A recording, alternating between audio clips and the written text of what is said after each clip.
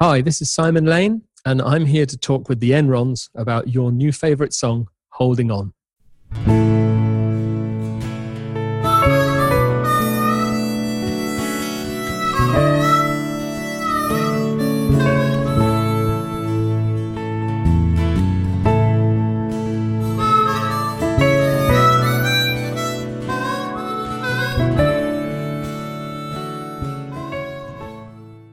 Hello and welcome to Your New Favourite Song, a podcast brought to you by the Enrons, where each week we will feature a recently released song from an independent artist.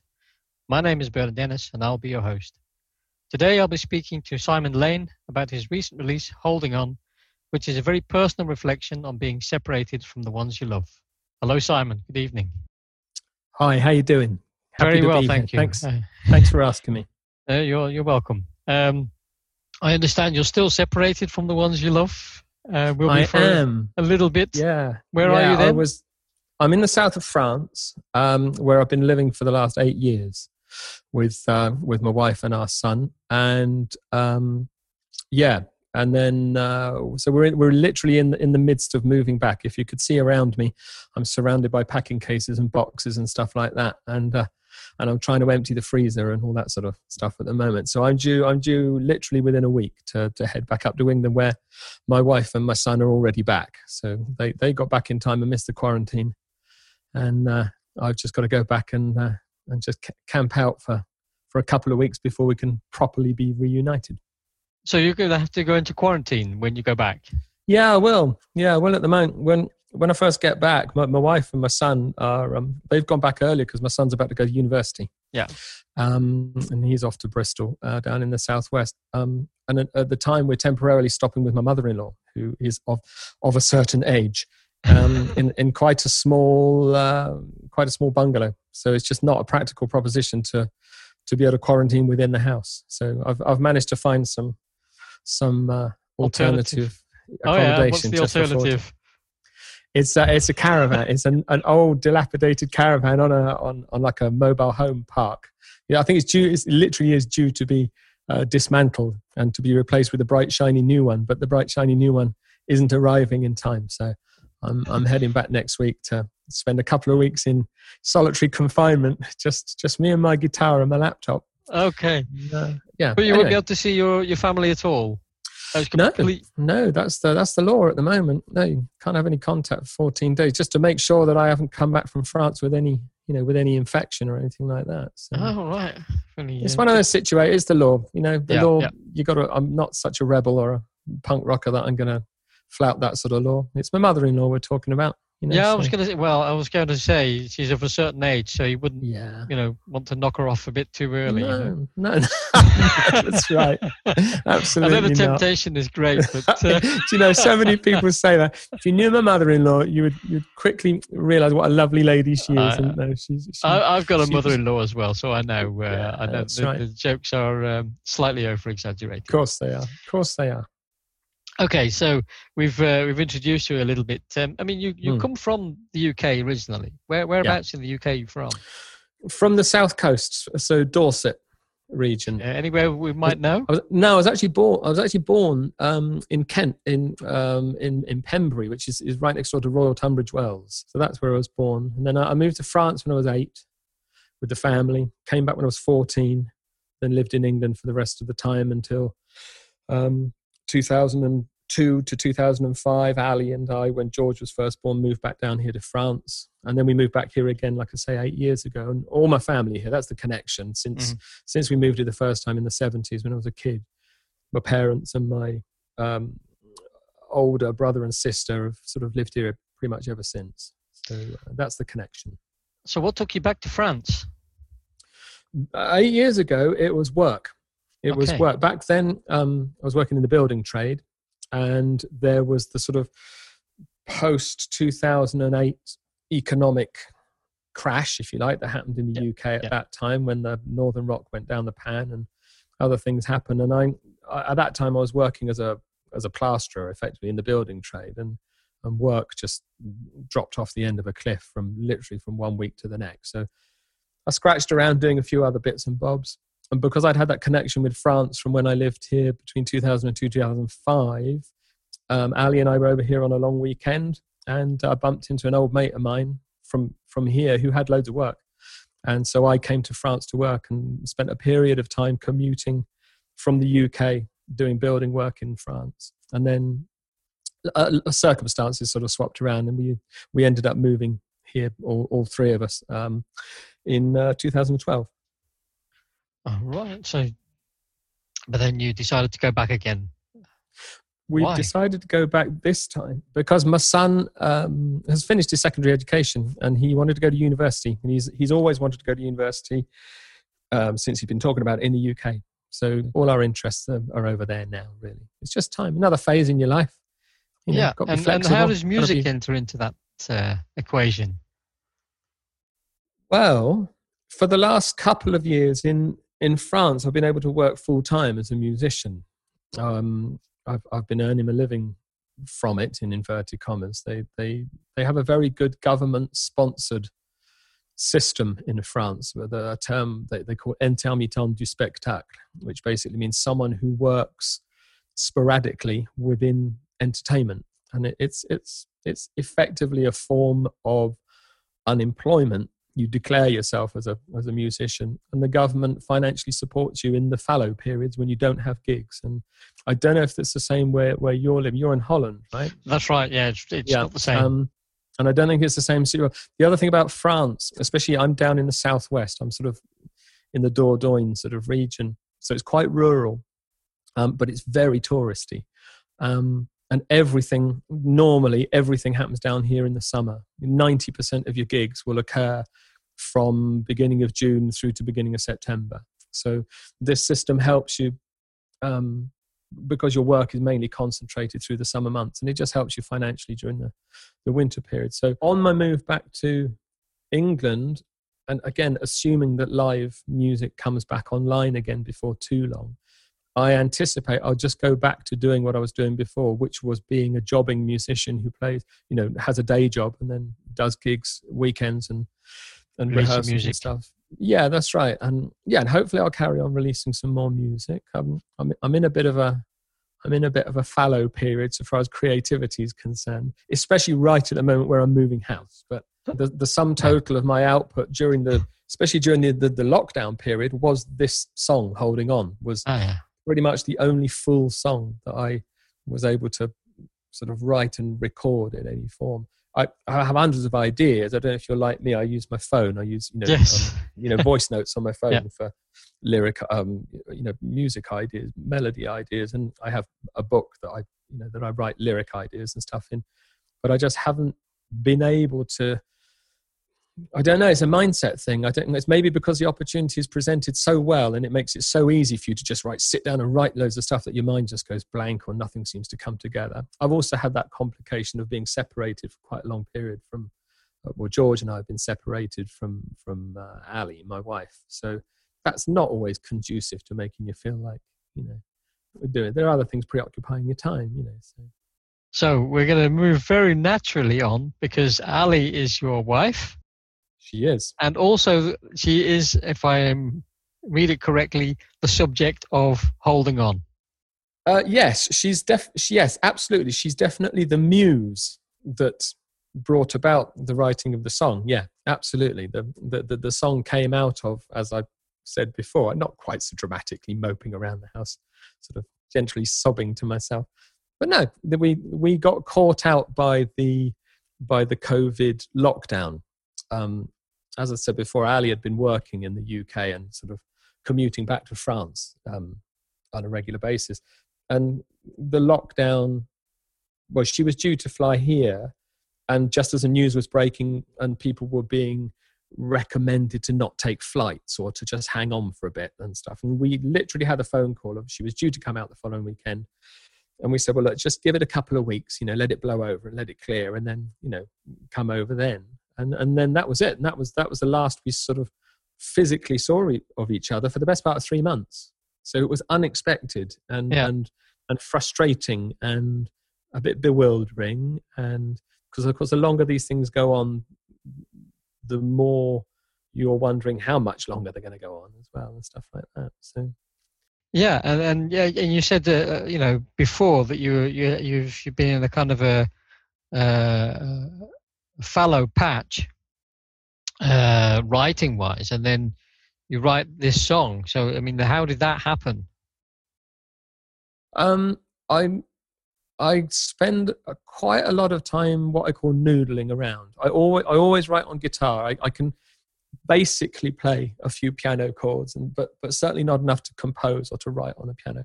So there's very rarely a day goes by that I don't pick a guitar up and just play around with it.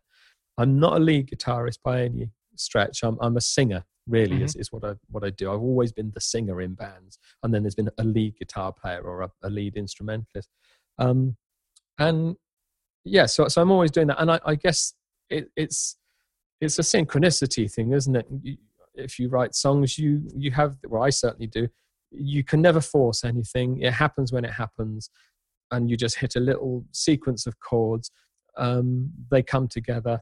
You can probably tell from the song itself. The chorus is the hook. The chorus, yes. the holding on line is the bit that came. That's the bit that I started sort of la-ing over a few chords that came, and then I wrote the verses around it to support that hook, if you like. And that's pretty much how it came about. So yes, definitely, I would absolutely say that Ali is the muse, as she is for most of my writing. Most of the songs, we've been together for 20 years. Yeah. And most of what I write, I don't write political songs or I don't write political songs. I tend to write songs about, love songs or songs about the human condition or that sort of subject matter.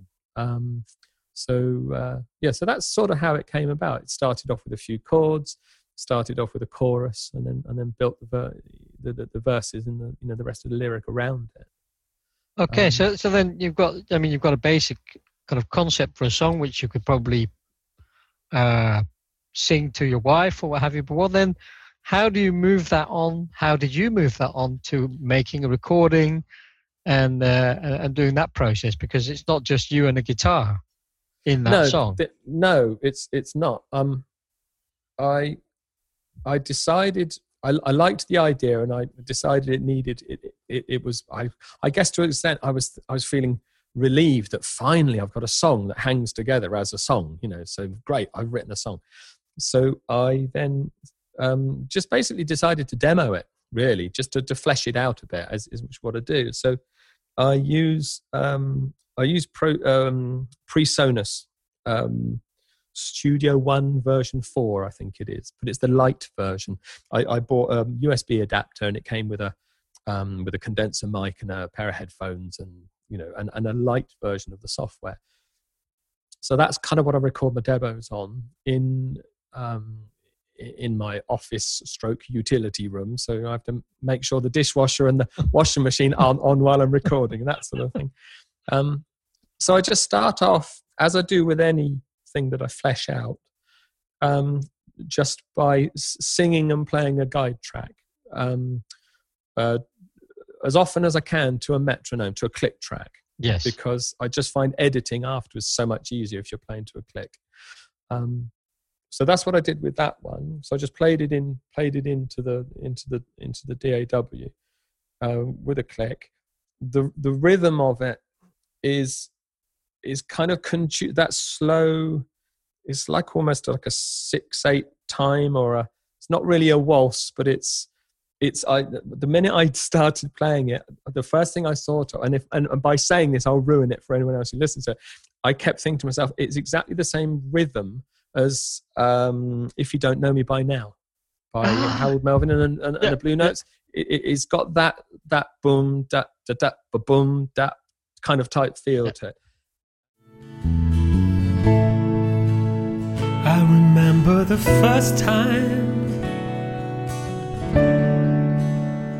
that I saw your smiling face.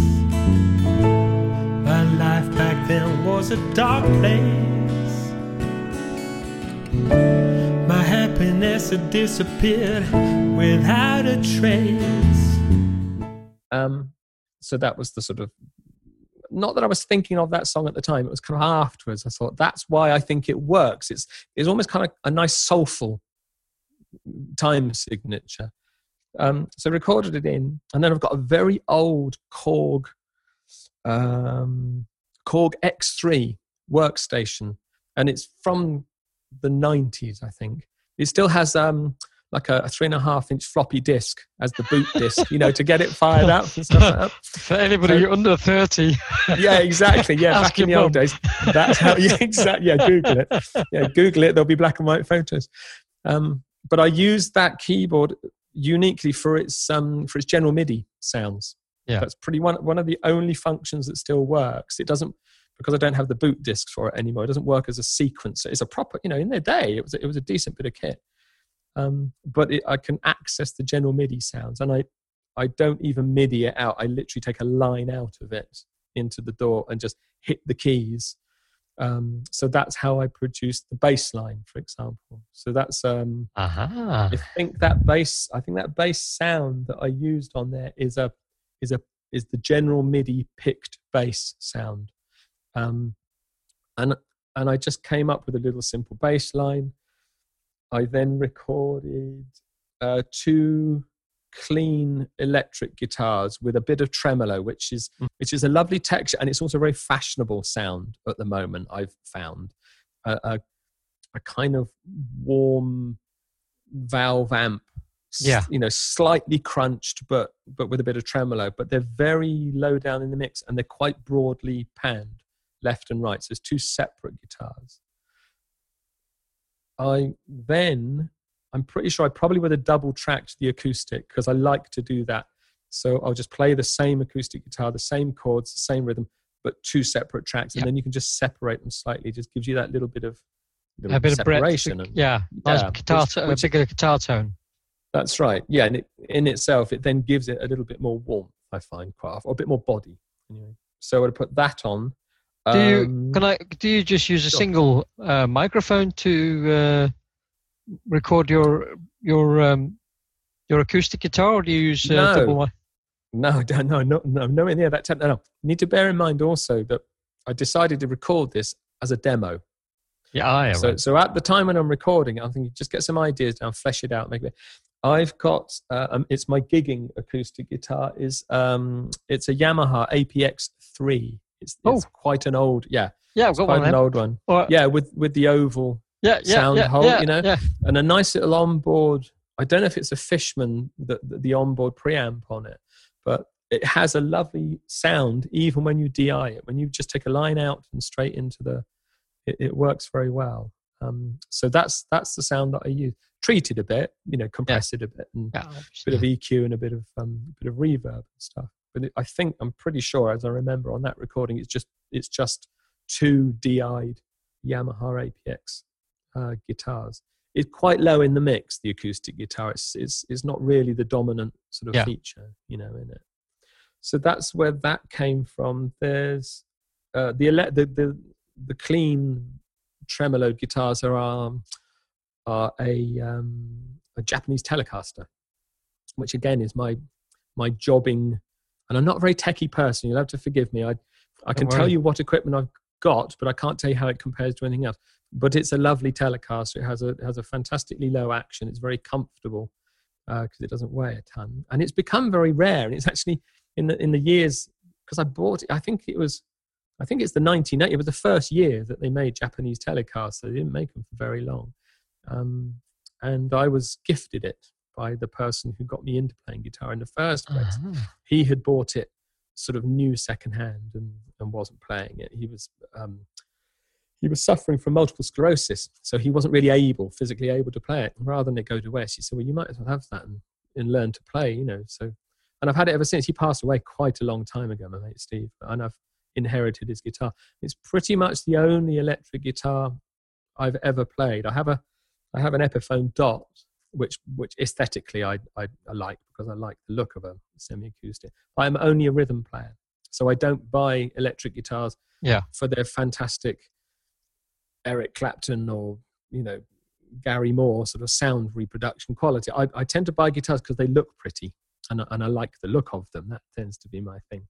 So Yeah, they don't always sound so nice, even though they look pretty. But no, there is always that payoff, isn't there? But I just an incurable, vain show off. I like a good looking guitar. But the Telecaster, Sunburst Telecaster, it's a 1980 Japanese, and I've been told it's quite a rare guitar now because they've never made that many in the first place. Okay. But that's what I use. I mean, that is the electric guitar or the clean guitar sound. There's a tambourine on there, which is literally me playing a tambourine over a microphone and then drenching it in reverb afterwards. I don't have a drum kit and I don't have a sequencer. I don't really have the wherewithal. I haven't figured out how to rig up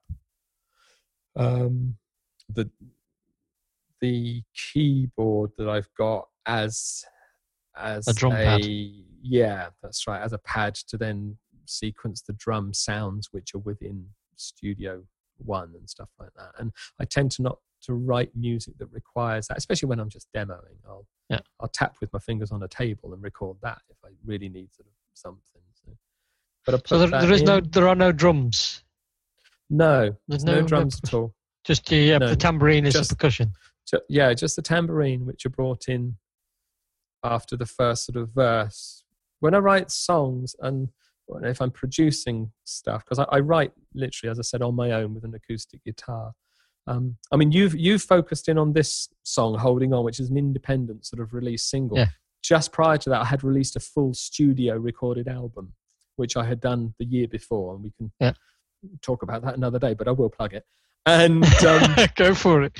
But that was a completely different situation. That was me and a bunch of friend musicians all playing different instruments in this classic studio recording way at a studio local to me here down in France. But when I'm recording these fleshed out demos, if I need any drums, I will play it on the keys of the keyboard.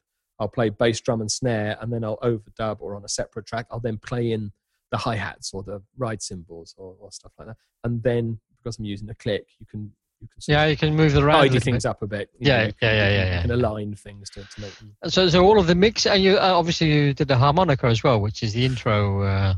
Yeah, I mean the harmonica is pretty much the only, if you want to call it, solo instrument that I'm capable of playing. But I tend to play more sort of blues harmonica and that sort of style. So I just needed some other element really, and I can't play a face-melting guitar solo shredded all over it, which it could probably use one of those.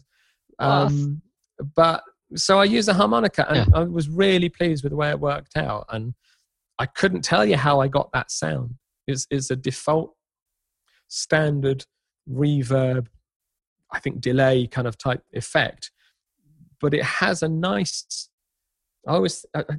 Struck me as it sounds like almost like a 50s Sun Studios vocal slapback kind of sound. It sounds as if I'm playing it against a sheet of corrugated iron. Do you know what I mean? It's a funny. So you're just playing that clean into the microphone. Yes, that's and then you're just adding the effect in the door. Yeah, that's right. Yeah, it's close cupped harp as well. So it's played in the blues style where you cup the harp around your hands, rather than when you're playing folk harmonica, you tend to have it on a brace around your neck, and it's a different technique. It's much more sucky blowy, in out with your breath. Whereas with the harmonica, this one there's lots of bent notes in it and stuff. So consequently, I can't play this song live because I can't play that harmonica line with a harmonica on my neck brace. I need to. I need to have to cup it. Yeah, I need to hold it tighter to my mouth to play those bent notes and to do stuff like that, which is a bit of a strange result as well. Do you use a specific type of mic, or are you just using your, an SM57 or 58? No, let me think about that. Yes, I did. I used an SM58, and I held that in my hand as if, if I'm playing blues harp live, that's the way I would play it, and then treated the sound. Yeah. Right. So okay, cool. I blew it through an SM58.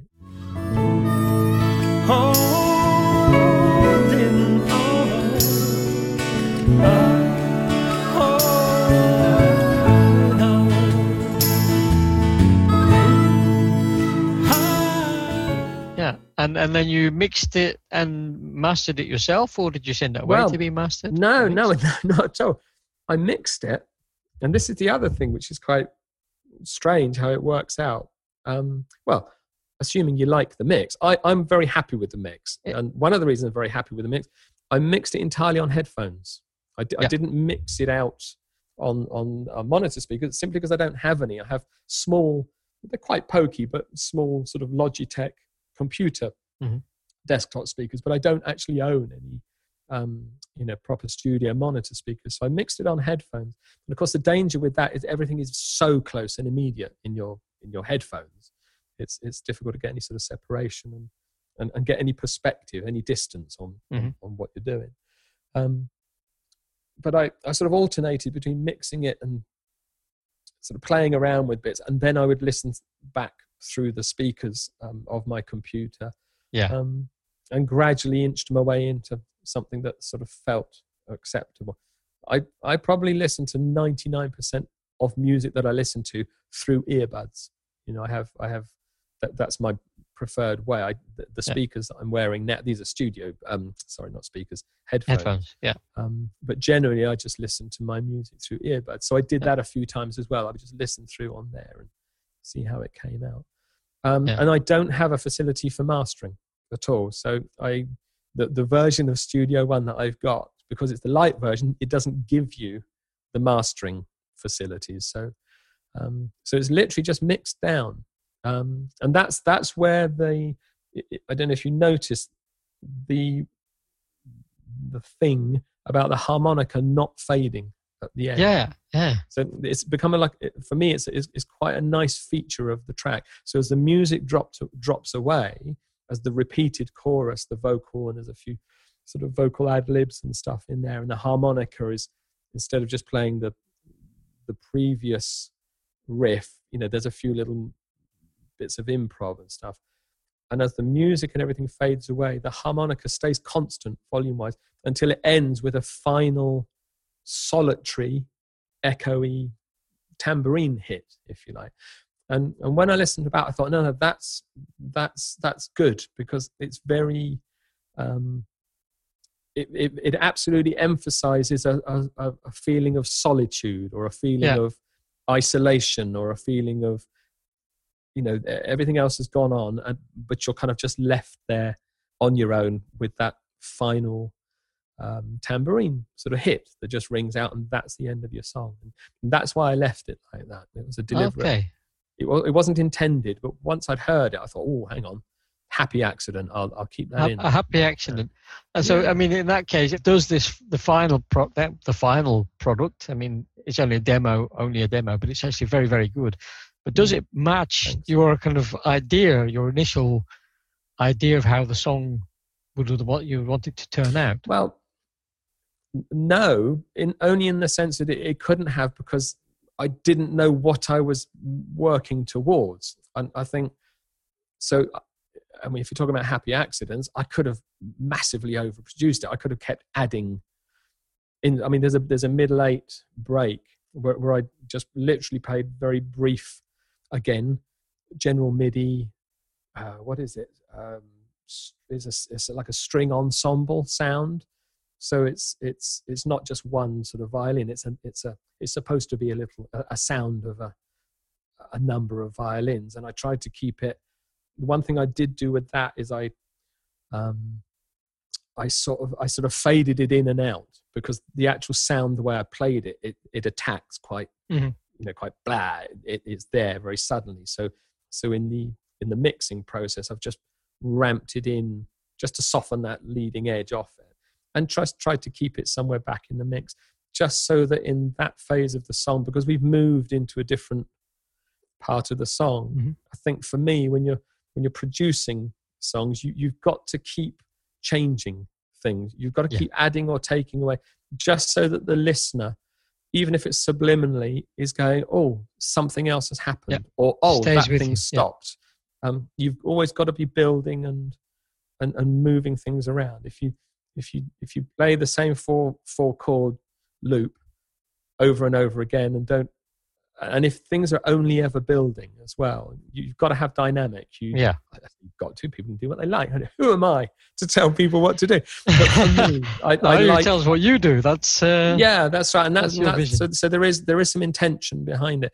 I think it's important when you're writing a song, because everything I write, apart with the exception of this song, I can go and play it in a solo gig. All my songs work in inverted commas in that very, very stripped down way.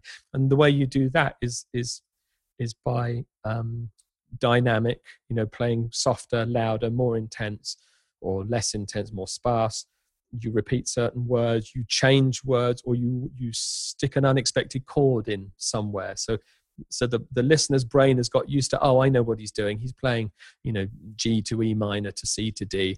But then every once in a while, if you just hold one of those notes for longer than you would normally, or whack a crafty little A minor in somewhere where it doesn't belong, it just to keep people's attention. Just to keep their, even if it's subliminal, even if it's, because most people, in the nicest possible way, they know when they like something, but they don't know why. But they absolutely know when they don't like something, even though they still don't know why. But the human brain, I'm sure you'd agree, it works in that way that you might not know. It's like I always say, I don't know how a microwave works, but I know how to put cold food in and get hot food out. I don't need to know how it does that. And I think music is the same. It doesn't matter how it elicits the emotional response, but you need to find ways of eliciting emotional responses. And sometimes it's accidental. I think also part of producing a song as well as you can helps that process. I mean, if you're live and you're playing an acoustic guitar live and singing, is very different than if you're trying to present that through a recorded medium. You have to it has to be fairly polished, because it's very easy for somebody to say, I can hear a crackle on there, or it's it's really jangly, or it's a really hard attack, and that's a very obvious reason for them not to like something. So you have to also make your song, give it the best chance of being liked that you can, apart from all of the structure as well. Yeah, that's right. Yeah. So, and I think another key with the production side of it is knowing when to leave it alone as well. Yeah. When to, when enough is enough. So that brings me right very nicely onto the next onto the next bit, which is what's new for you? What's coming up in terms of music or gigs? Well, new coming up, other than the fact that I'm moving back to England, and I will be waiting to see what possibilities there are back in the UK. I think of, this song, Holding On, to me is still quite new. So I'm quite happy that you've picked up on it, and I'm more than happy to talk about it and sort of promote it and try and get it in front of as many people as I possibly can. That's part of my plan moving along. The album is called Just You and Me and the Stars, which is quite a long title. Very difficult to explain to French people that you have an album called Just You and Me and the Stars, because you end up having to just write it down for them, because otherwise they won't pick up on it. So I'm kind of actively promoting that as well. That sort of released about a year ago, but I haven't really been able to do much with it. Right. So I'm looking to do that. So the plan moving forward is to get back to England, to get settled. I'm guessing by the new year, by sort of January time, we'll be settled in enough, and hopefully with the COVID-19 situation, hopefully things would have moved forward, that there will be opportunities to go and play live. Okay. And that's my intention I've been playing in covers bands and playing other people's songs for the best part of 40 years. So having the opportunity to record my own music is something that's come around quite recently, to be in a financial position to do it, and also to have the equipment at home, which that's another thing I'd like to sort of work on and carry on, recording some, and hoping that I strike it lucky and get some more of those similar sort of songs. Is that Holding On is very much my style, if you like. I like the sort of acoustic guitar, singer-songwriter sort of style, the I don't know who else there is. The Ray LaMontagne sort of thing. I don't know if you know a guy called Glenn Hansard. He's another guy I'm a big fan of. He, also, and obvious the Bob Dylan, the Van Morrison, all that sort of side of thing. That's what I tend to. That's my personal choice of music. So I'm just looking forward to doing more of that as much as possible, and maybe leave the covers bands behind. So how can we keep an eye on you on social media or other places in the interim before you get back out of quarantine and start gigging? You can. I have a website. So www.simonlanemusic, all one word, .fr, because I'm in France. It's a website that was created in France. So simonlanemusic.fr theoretically has all the latest news on it, but there's not a lot of latest news. But through that website, you can then click through. I've got lots of hyperlinks on the website, on the front page of the website, through to my Instagram, Twitter, which I'm not very active on, but Facebook and Instagram. All of my songs are available on Bandcamp as well. So if you just look for Simon Lane on Bandcamp, which is my preferred platform, simply because you get more fairly paid for for what comes out of it. I'm on Spotify as well, and I'm quite happy to be on Spotify. It's the most fantastic shop window, but it just doesn't pay anything to be on any of those sort of big digital download and streaming platforms. But I'm on all of them. I'm on Deezer and Spotify and Google Play and all those sort of places. So if somebody YouTube, wants to contact you, then the best place is via your website or via Instagram? Either or. Yeah, come through the website. There's an email address on there. Go through Facebook and messenger me on Facebook. By all means, check out the Just You and Me and the Stars album, which is on Spotify. I have physical copies. It's amazing how few people actually want to buy a physical CD anymore, I'm finding. But I have physical copies of the album, which I can sell. You contact me and we'll organise posting them and the payment and all that. Do you not sell those through your Bandcamp page? Not yet. I have a relationship with Hangover Hill Studios, or Hangover Hill Recording Studio, and Hangover Hill Records are a Bournemouth-based studio who basically offered to host my Bandcamp page for me. So they deal with all of that. Yes, okay. Quite possibly is something I probably need to talk to them about, making it available. I had also looked at making it available to purchase through Amazon as well. And that's all part of the plan moving forward for the new year, is to get myself much more visible, look after my branding, as it were, and just try and build it. I have very few Facebook followers. I have very few YouTube subscribers. It's just not something I'm possibly. I don't have people to take out to look after that for me. I do it all myself. And I'm a bit of a Luddite. I just don't keep on top of it the way I maybe should. So that's all part of the great plan coming up. Oh, right. Great. Well, I wish you every success. And for everybody who's listening, go and stop what you're doing and go and listen to Holding On, yes, because it really is worth your attention. It's a beautiful song. Man. I'm glad. Thank you so much. And I'd just like to say thank you very, very much to Simon for joining me this evening and telling me about his new song. And we wish him every success. Thank you very much. Cheers. Thanks very much, Bernard. Thanks a lot.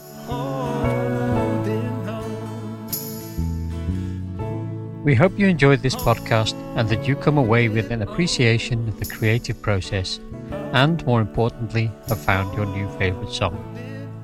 All of the songs featured in the show are on our Spotify playlist, The Enron's New Favourites, and you can find all the links mentioned in the podcast in the show notes below. Next week, I'll be joined by Alex Pezeskian in the first of a 3-part series about meeting and collaborating with other musicians online. If you enjoyed this podcast, then please hit the subscribe button and leave a review on iTunes, Spotify, or the podcast app you're listening on. If you want to help us to continue making and growing the podcast, as well as releasing new music, then you can either buy us a coffee or become a regular patron. See the show notes for details. Thanks for listening, and see you next week.